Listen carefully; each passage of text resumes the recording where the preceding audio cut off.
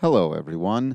This is your brief reminder that this is a re-upload of the podcast from way back in 2017. So I also remembered as editing this, there's no conversation, of course, about the Pixel remasters or any of that because we had no idea that was going to be a thing. I also wanted to apologize for some of the rough production on these early episodes. I think, ironically, kind of like the series itself, we got a lot better at making these podcasts as we went along. I did my best to deal with some of the audio issues here. You'll hear my dog in the background a couple of times. Thank you for bearing with us on that. And don't forget that we have done episodes all the way up through most of Final Fantasy VII, and you can find all of that on patreon.com/ffweekly. And for more Final Fantasy content, more Star Wars and MCU and DCEU and other video game talk, please check out patreon.com/DC Productions.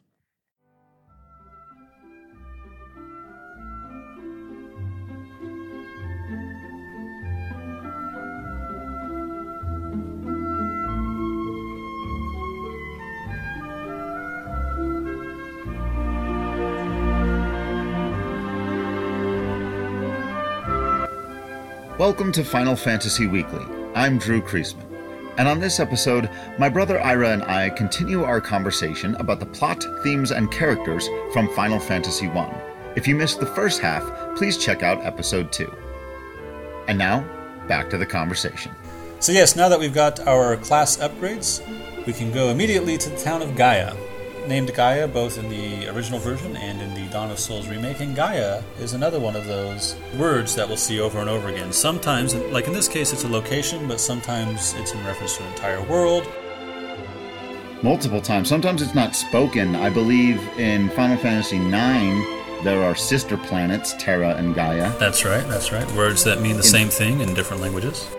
That's right. In Final Fantasy VII, it is canon that the planet is named Gaia, but it's never spoken. Well, they didn't have speaking. I don't think it's ever said by any character specifically that the name of that planet is Gaia. And then, of course, famously, in the much maligned film that you and I both loved, and you better believe we're doing an episode on it at some point, Final Fantasy The Spirits Within, Gaia plays a huge role in that. I love that movie. Yeah, me too. You know we're bad nerds, right? We're not very good at being nerds. I know. We're supposed to hate the stuff that everybody else hates because it wasn't like the things they were expecting it to be like. But one of the things that growing up with this franchise and just talking about, you know, whether it's the changing of the character classes or the first thing with the seas raging while the winds are stopped, we were programmed to not have our expectations rule the day.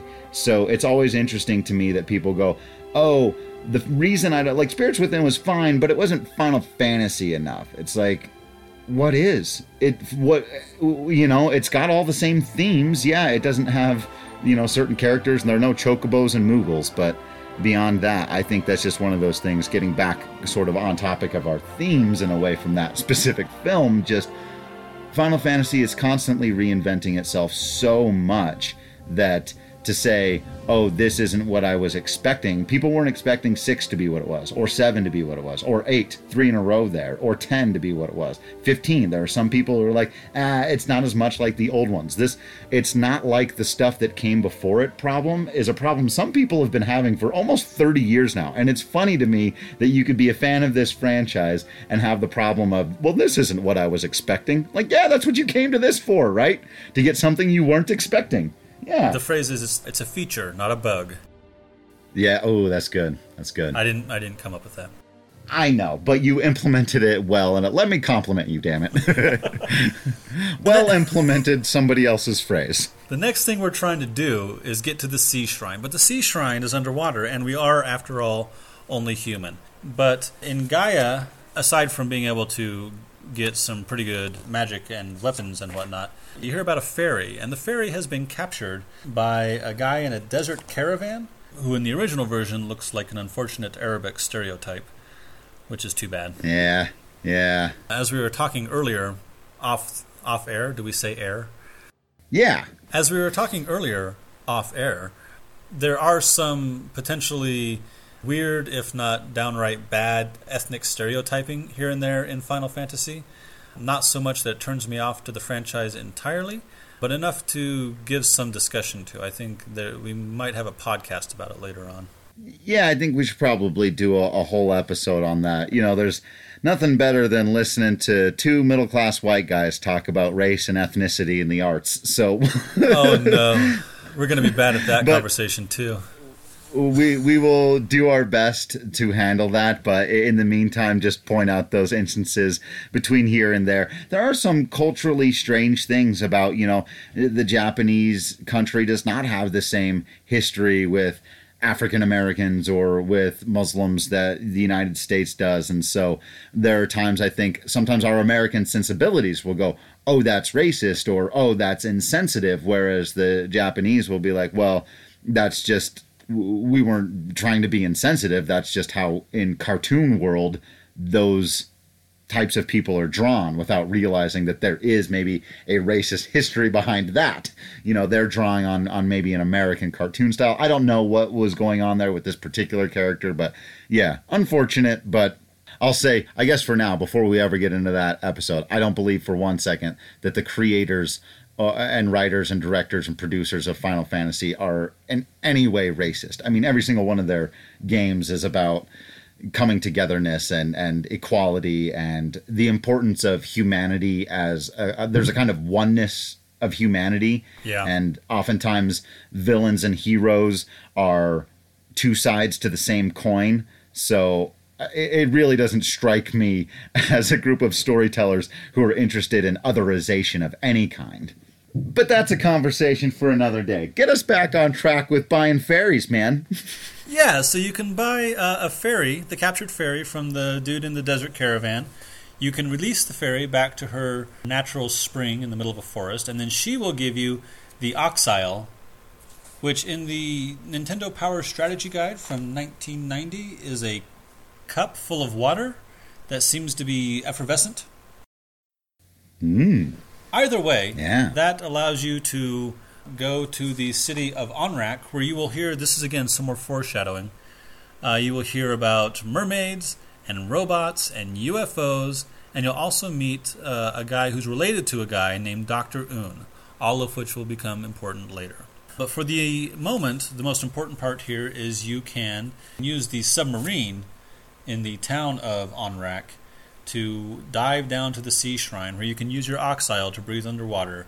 And now we've got another elementally themed dungeon, at the end of which is the third fiend, the Fiend of Water, Kraken. Yeah, we've also got more combining elements. We've got a submarine technology. We've got magical underwater breathing device. Something we would see throughout the series. It's funny, I almost felt like when they made Final Fantasy X, they must have just like a huge part of the inspiration to do that would be like, in this game, instead of having an underwater breathing apparatus or some device that you and Gao and Cyan need to go find and swim through the trench or whatever else, let's just have certain characters, the shiny, go and find the shiny.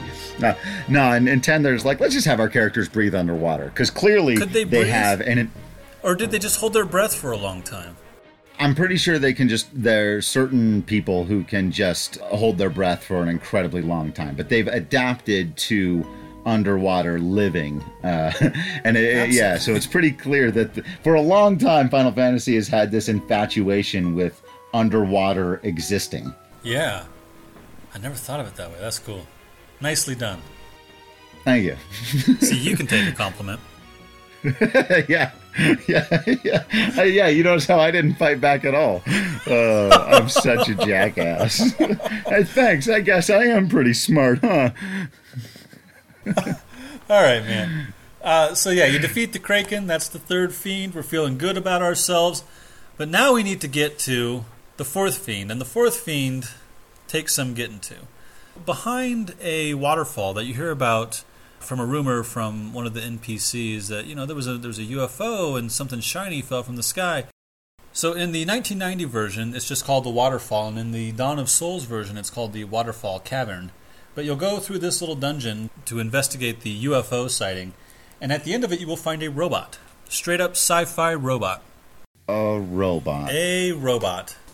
Gary Gygax and Tolkien didn't have robots in their fantasy stories. Though, to be fair, in Tolkien there was a big bit about industrialism versus nature. And certainly there were some hints at aliens and technology. Not until later was it spelled out in Dungeons & Dragons, but there were definitely some hints.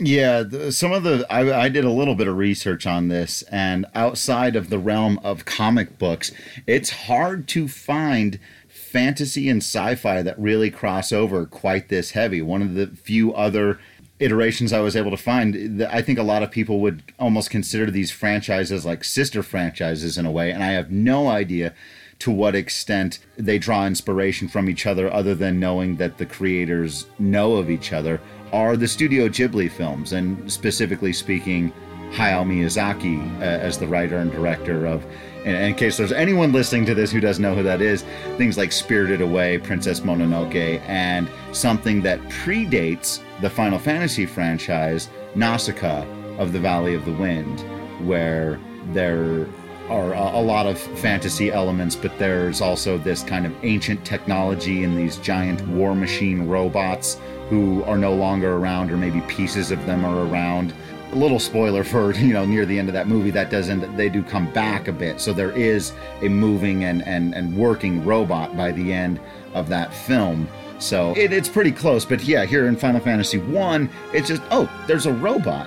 Like, it felt so out of place and yet so cool at the same time. Like you felt like you were getting away with something. Are we breaking the rules? Are we allowed to have robots and dragons in the same thing? Even Game of Thrones, they've got their ancient city of Valyria. They've got maybe some surviving technology from that time, and like swords and stuff, like better made steel. But we're talking about a robot. Right.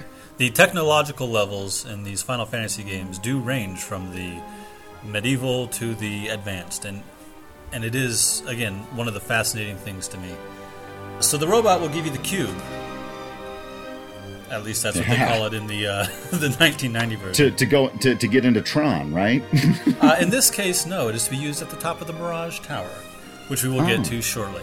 So the next town you go to is the town of Leafin, or Lufenia in the Dawn of Souls version, and they all speak a language that you don't understand. So you got to go find Dr. Un and give him that slab that you found down in the Sea Shrine, and he can use it, like a Rosetta Stone, to translate the Lefinish language, and then you learn it very, very quickly. This is over a decade before Final Fantasy X would give you the Al Bhed and create their own language for them and have a whole game-long kind of side quest of being able to, if you choose, put together their alphabet and learn their language. A lot of interesting cross-cultural stuff, and an homage, I believe, to Tolkien, who quite famously invented languages for, most specifically Elvish, but that was not the only language that Tolkien invented. And so I think without being able to fully do it in a regular Nintendo game, the Final Fantasy guys, again, early on showing you, like, we'd love to have our own invented language. And a little over a decade later, they'd get there. Okay, so I got to talk about Lufenia for a moment, because there's a lot of things in video games where there's sort of a hidden thing. Like in Super Mario Brothers, you could get on top of the underground stages. Yeah. It was there on purpose, but they didn't say, oh, by the way, here's a thing you can do. In Mario Brothers 3, you could hide like behind the stage if you knew what to do. But you had there was no internet at the time, so it was just a thing you had to either try and figure out, or you had to hear about from somebody else. All throughout Final Fantasy, you gain your magic by buying it, just like you buy your items. And there is a hidden set of magic shops, the level 8 magic shops, that have the strongest white magic and black magic spells. But they're not obviously in town, and it's not obvious how to get to them from out of town. You got to go up into the upper right of town and sort of cut through the wall and then go through the forest a bit, and they're way out there. So if you didn't have the Nintendo Power Strategy Guide, this could be a thing you would miss, and you wouldn't ever know. So that's a cool little side thing about the town of Lufenia. So after Lufenia, you make your way to the Mirage Tower. This will be another repeating motif. This is a pretty obvious, I think, homage to the Tower of Babel. it's probably not an homage, a reference. It's a pretty obvious reference to the Tower of Babel, which we would see again in later games. I think in Final Fantasy IV they actually have a Tower of Babel, so... And from the top of the Mirage Tower, you can use that cube the robot gave you to teleport to the Flying Fortress. Now we're talking. Another common theme, flying cities, flying continents in Final Fantasy VI, Flying Fortress, but yeah, and again, more technology in your Final Fantasy stuff. Not necessarily done, I guess it could be done by magic, but unusual, I don't know, are there floating cities and islands and things like that in Tolkien or any of that stuff? Not in Tolkien or D&D, but in Studio Ghibli. Indeed. In the 1990 strategy guide, it's called The Sky Castle, which perhaps harkens back to Castle in the Sky. Castle in the Sky, Laputa. Those movies, if you are a fan of Final Fantasy and you have not seen the Studio Ghibli movies, you owe it yourself to do so. They are beautiful and amazing, and go do it. Yeah, it's as close as we've gotten to the Final Fantasy games in movie form. I mean, there are Final Fantasy movies, and so there are those things as well. But like outside of that, anything that doesn't have the Final Fantasy name on it, I think that they're as close as you get to that same kind of feeling and experience. And speaking of which, there is Ni no Kuni, a game I have not yet played, that was apparently made joint Yes. Studio Ghibli Square Enix. So maybe we should do that, and maybe we owe it to ourselves to play that game and do a future podcast on it. Yeah, that'll be research for the podcast, right? Research. We have to now. We are required by podcast law. That's right. So making your way through the Flying Fortress or Sky Castle, depending on your version, you will eventually find Tiamat, the Fiend of Air. However, there is this long bridge in the Sky Castle leading up to Tiamat. Again, why I'm afraid of long corridors in RPGs. Bridges and tunnels. That's a West Wing reference. I didn't say, I'll go ahead and do it now because I didn't say on the last one, but that the podcast is titled Final Fantasy Weekly as an homage to West Wing Weekly. And so I just wanted to throw that out there. So if one or both of us ever ends up making a few West Wing references, that's probably going to happen as well once in a while in this podcast. But as you were saying, that bridges and tunnels, that's my nightmare. That's Well, now it's my nightmare too. So on this bridge, you can run into optional monster. And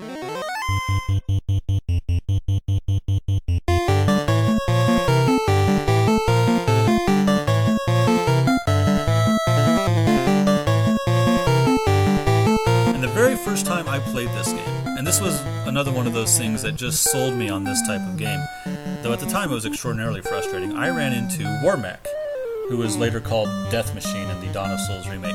And Warmech is stronger than Tiamat. And I was prepared. I thought I was prepared. You know, I thought I was ready for this fight.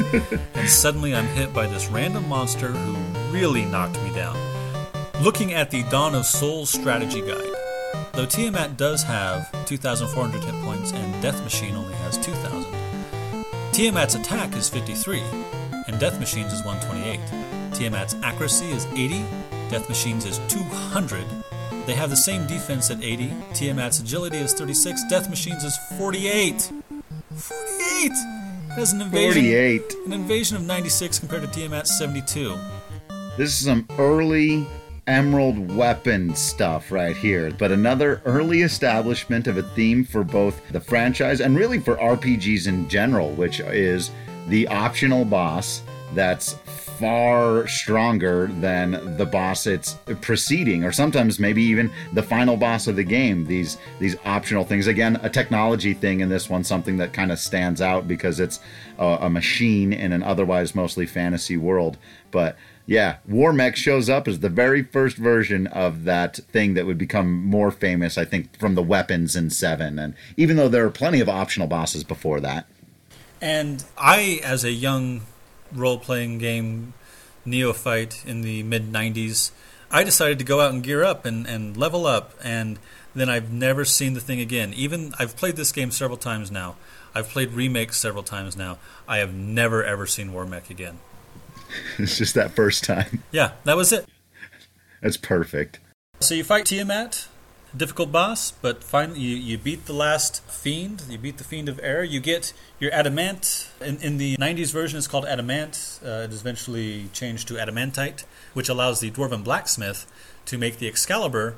And then there's just one more thing to do.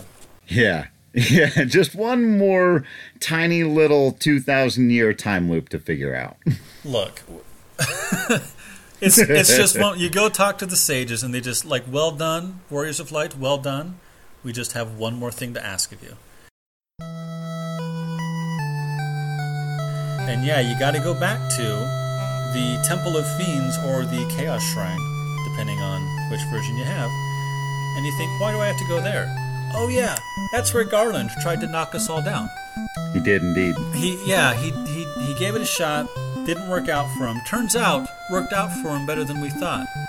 You go back to the Temple of Fiends, and you are transported 2,000 years in the past. And then you've got this epic dungeon crawl where you have to refight each of the 4 fiends who are more powerful than they were before. And then finally, you have to fight Chaos. And Chaos is one bad-looking dude. Yeah. Got them devil horns. The Yoshitaka Amano art in all its gold and brown, except for that he is gold and brown, he looks an awful lot like Tim Curry's demon in Legend. He is one scary-looking dude, and he is a tough fight, especially given the standards of the time. He's got all the spells. He's got a bunch of special spells that can kill the entire party or most of the party in one hit. He will heal himself completely. It's just a grind. It's just, you gotta fight and fight and fight until you're done. And by today's standards, I think most gamers could handle it. But certainly by the standards of the time, this took me a couple tries. Yeah, it was an epic battle, and it was purposefully made to be hard. Harder than boss battles often are in games today. And then that's basically it, except that in the epilogue, you find out what happened. Yeah. And what happened is basically this. Garland was disillusioned with his position and found his way to the Temple of Chaos, or the Shrine of the 4 Fiends, if I want to mix my remakes. And there was possibly some influence on him to make him become disillusioned and steal the princess and so on. And when he was defeated by the Warriors of Light, before he died, he was transported back in time 2,000 years by the power of the 4 Fiends.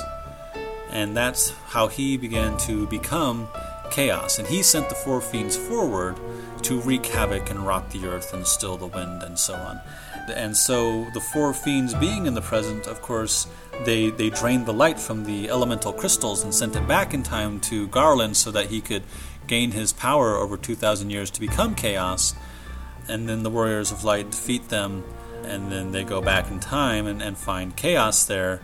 And the loop just keeps going like that until the Warriors of Light are able to finally defeat Chaos. So you wouldn't need to go back in time to defeat the 4 Fiends and Chaos if Chaos hadn't sent the 4 Fiends forward. But if he hadn't sent the 4 Fiends forward, how would there ever have been a need for the Warriors of Light to defeat the 4 Fiends, Drew?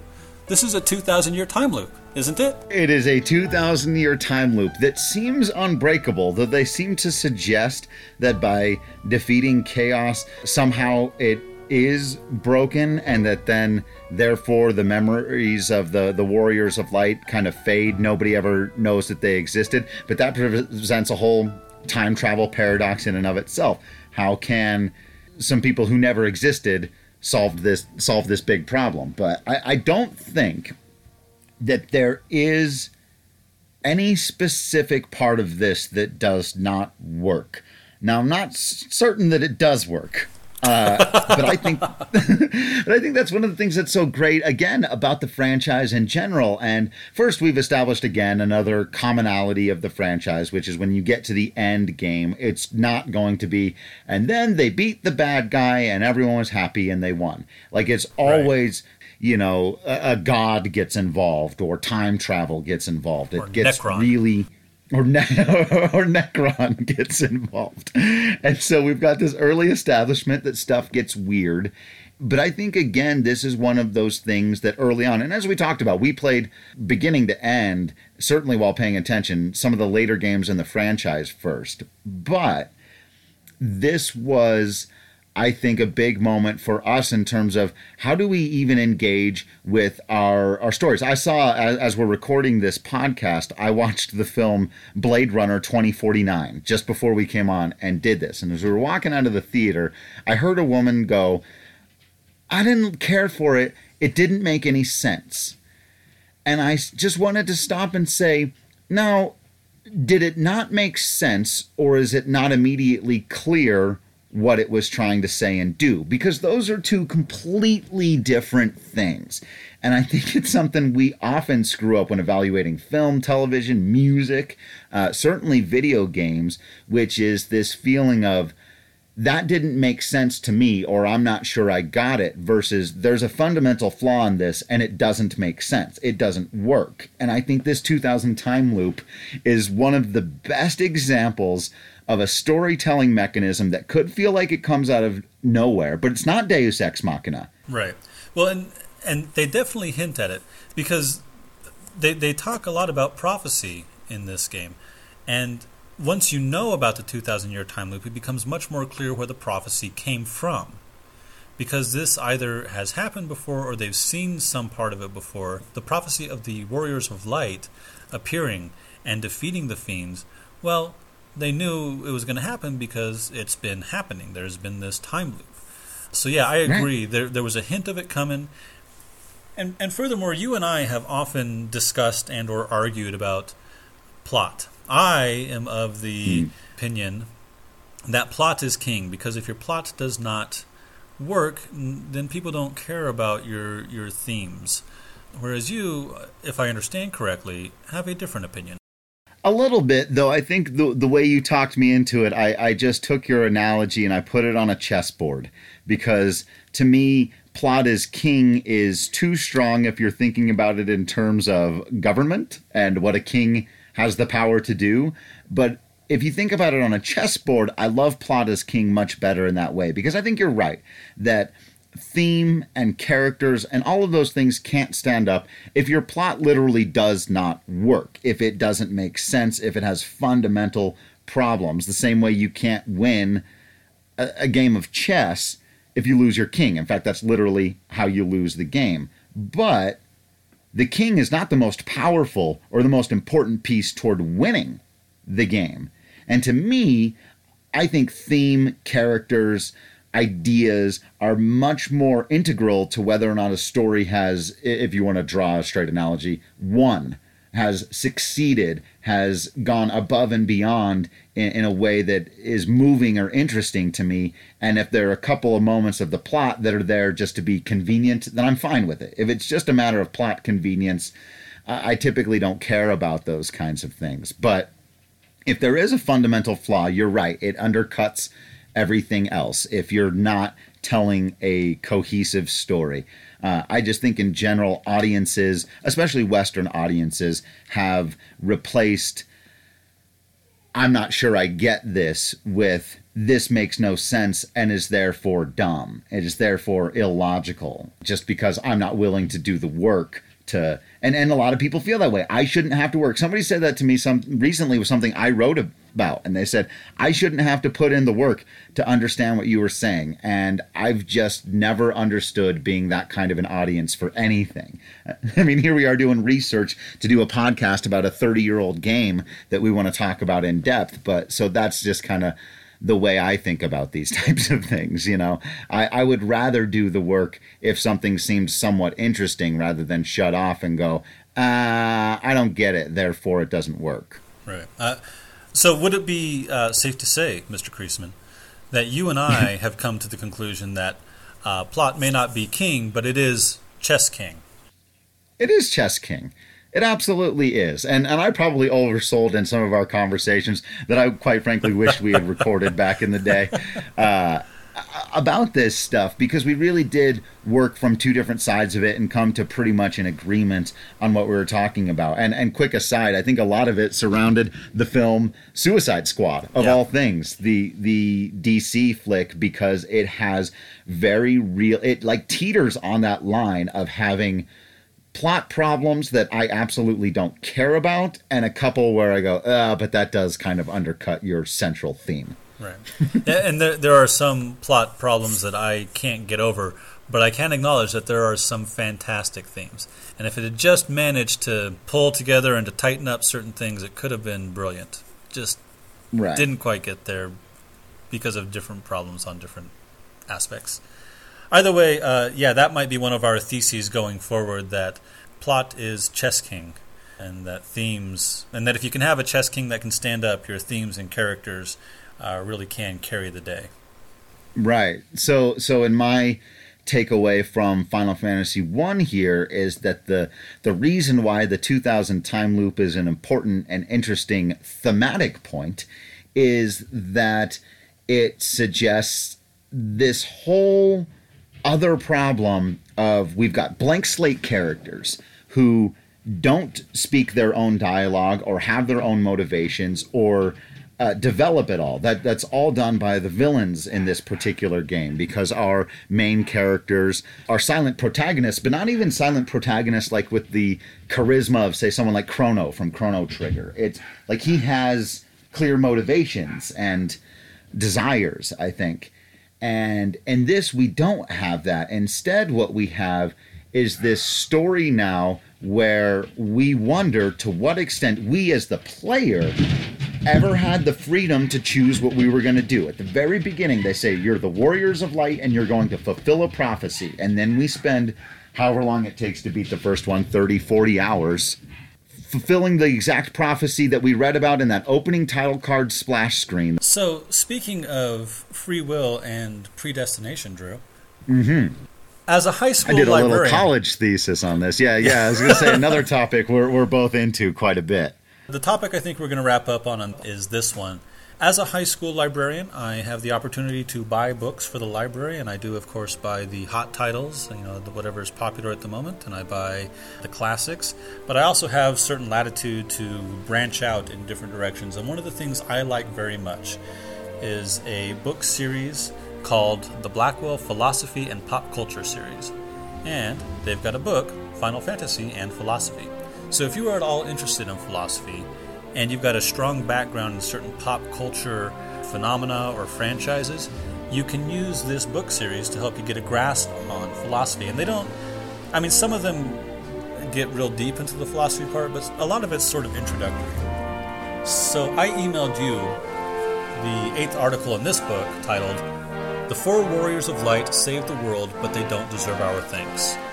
And this is an essay largely about free will versus predestination. So, Drew, you were a philosophy major, right? Yes.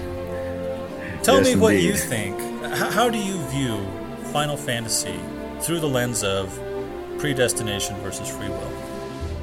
It's an absolutely fascinating question, because I think that given just the story, and this is something I did write a college thesis on. In fact, I had a professor who was very big on the notion of there is no such thing as free will. Everything is predestined. Everything is predetermined. And this is very popular among a lot of philosophical thinkers these days. And I fall on the other side of that. I think I wrote like a 15-page essay at one point on free will does exist. Choices are real and choices have actual consequences. That being said, it is unclear to me whether or not the Warriors of Light ever do exhibit anything resembling free will. In fact, it makes a very interesting conversation on the very nature of playing video games. In fact, I think, and I'm going to completely spoil this right now, so if anyone has ever played Shadow of the Colossus, just skip forward a couple of minutes if you don't want it spoiled. But again, a pretty old game here, which does a fantastic job of this, which has you... In a video game, you control the actions of the protagonist. It's not the same thing as reading a novel. And therefore, the free will of the characters is often directly mirrored by the free will of the player. The difference being, what are you going to do? Put the controller down and not finish the game? In a way, you are a bystander because you want to see the story play out. You can't finish Shadow of the Colossus if you correctly, after defeating the first Colossus, come to the conclusion that what you're doing is not right. You should not be killing these majestic, one-of-a-kind beings. And the story, in fact, makes that clear by the end. Not only that, but it makes it clear that you had no choice. You had to do it. You were being controlled, which then has this really fascinating impact of making you, as the person holding the video game controller, feel like you had no choice, that your actions were being controlled. And it does, I mean, I'm not sure there is an answer. I thought the guys did a great job in their back and forth, arguing, I think, strongly that the Warriors of Light display no characteristics of what we would think of free will actions being taken. Even if you as the player, you even said at one point that Astos tells you that he's the real king, and the Warriors of Light are convinced, but maybe you as the player aren't. But you as the player have to play along, creating your own sense of dramatic irony in a way. It's friggin' brilliant. It's mind-blowingly interesting. And then the question isn't just, did they have free will or not, but do they deserve any thanks? Or are they trapped? Were they born to save the world the same way that the number 2 was invented to come after the number 1? So they had no choice, and not only that, but you haven't really accomplished anything. All you've done is fulfill the role you were literally born to fill, no different than a machine might be.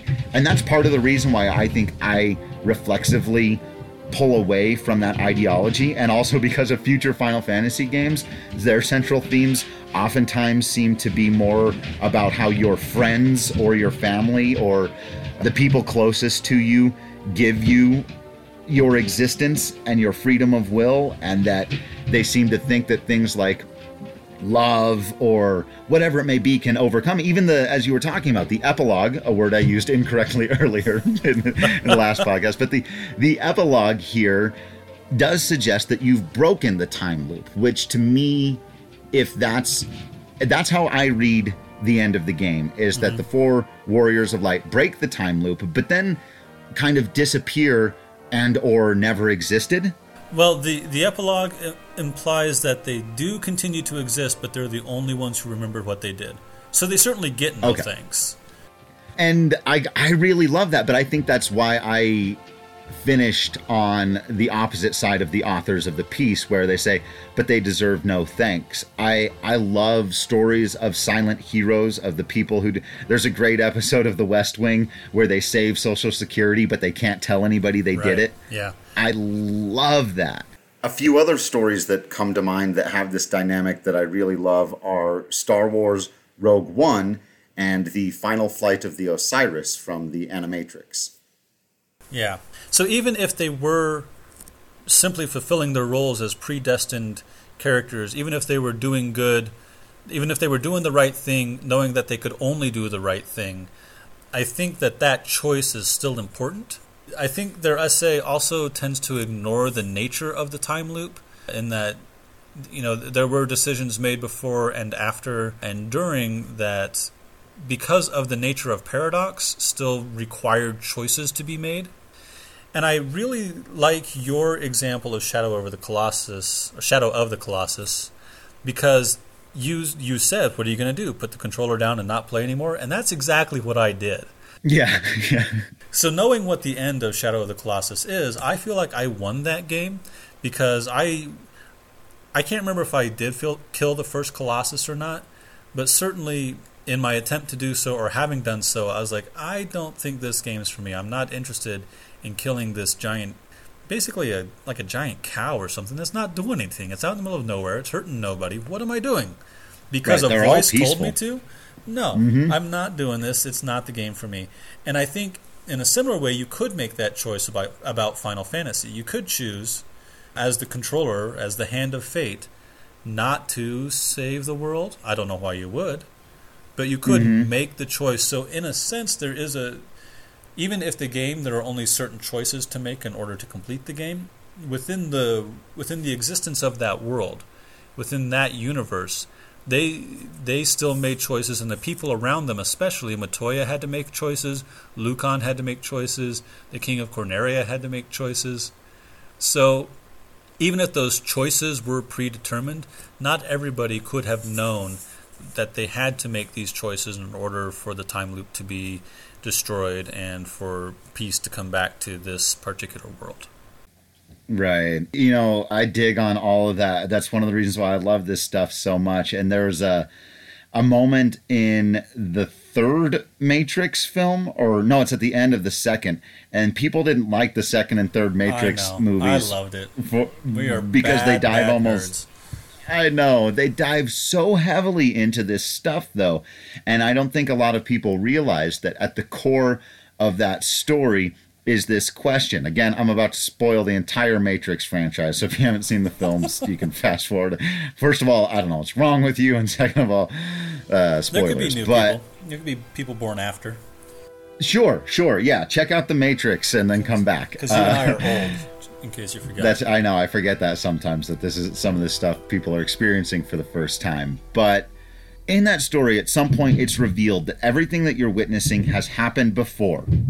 Again, exactly like the first Final Fantasy. This has all happened before. There's a line in, was it Battlestar Galactica? This has all happened before, and this will all happen again. Yeah. Right? And so each of the ones before, Neo made a particular choice to go and fight the war, and it always ends in the same way, and then they would reset. But in this particular one, Neo chooses love. Again, something that Final Fantasy often uses as a thematic element of something that can break a cycle like this, a choice you can make. And there are certain philosophers that will say, just because a choice is always the right one to make, and one that a good person would make 99% of the time, doesn't mean that there still is not a choice. You still have to choose between right and wrong, and so, a lot of times it's not even as easy or simple as choosing between right and wrong. In fact, I think you could argue that Neo makes the more selfish choice. Instead of going to the front lines of the war, he chooses to try and go save his girlfriend. Right. But that ends up being the thing that the machines could not predict. They had predestined his action to do something. And 6 or 7 other times, the predestination turned out right. The Matrix is a giant argument in favor of free will. The very last line when Neo and Smith are fighting in the last one in the rain, the big epic thing, and Agent Smith says, "Why, Mr. Anderson? Why do you persist?" It may seem like a stupid line, but Neo says, "Because I choose to." Yeah. I have a choice. And I think on that level, yes, our Warriors of Light have a choice. And they make the right one, even if it was the only one. Just because the right choice is the only choice doesn't mean that you still didn't have to actively decide to do it. And do they then deserve our thanks? Yeah, they do, but we can't know to thank them. That's what's so great about it. That's why I love it so much, because the people of the world can't know to thank them, but you and I can. And one of the things Final Fantasy does, and it does it at least in the Dawn of Souls remake, the epilogue mentions you, and we'll see this a couple times in Final Fantasy.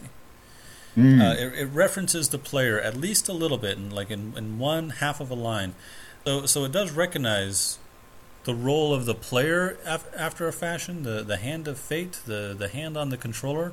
We did choose to play the game, and even though we're saving a fictional world, and I've saved it many, many times now, I wonder, are we also to be thanked? I don't know. Right. Yeah, that's something I think will come up more and more throughout the franchise, and especially as you jump into stuff like some of the side things. Well, there's a lot of that in Final Fantasy VII, honestly, but I was thinking, I don't know why I jumped straight to Chrono Trigger and Chrono Cross on that one. Chrono Cross in particular, because choices are a big deal in those games, and what do you decide to do, and do you, the player, have a responsibility to play the game in a Right. moralistically upright fashion. Yeah, Like, what? absolutely. But yeah.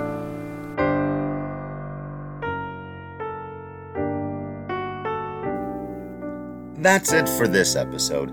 Thanks for listening, and thank you to everyone who has reached out to us. Feel free to let us know what we missed, got wrong, or should have mentioned by following us on Twitter at FFWeeklyPod or sending an email to finalfantasyweekly@gmail.com. You can also visit us on Patreon at patreon.com/FFweekly for more episodes and content, and subscribe on your favorite podcast app. Join us next time when we discuss Amano, Uematsu, and the frustration of beating a dead goblin.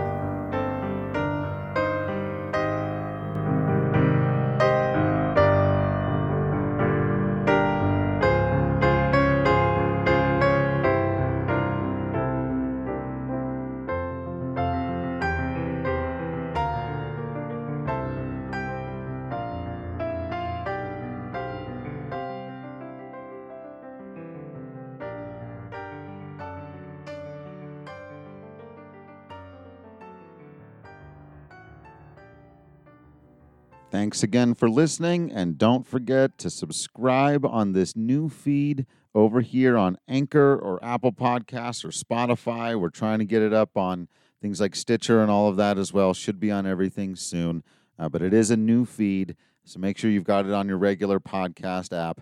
And check out the Patreons, patreon.com/FFweekly and patreon.com/DC Productions.